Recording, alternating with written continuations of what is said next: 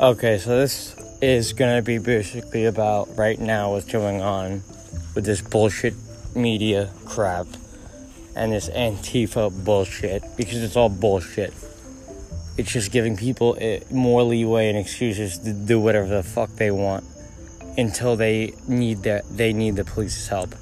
Anyway, my podcast is going to be about government conspiracies, me ranting for as long as I fucking feel like it, because I can, and random bullshit. But a lot of government conspiracies and a lot of anti-Antifa and a lot of pro-police things. So if you're not into any of that and you're very conservative, don't fucking listen to my page. I am just saying whatever the fuck I feel like it, and I always will.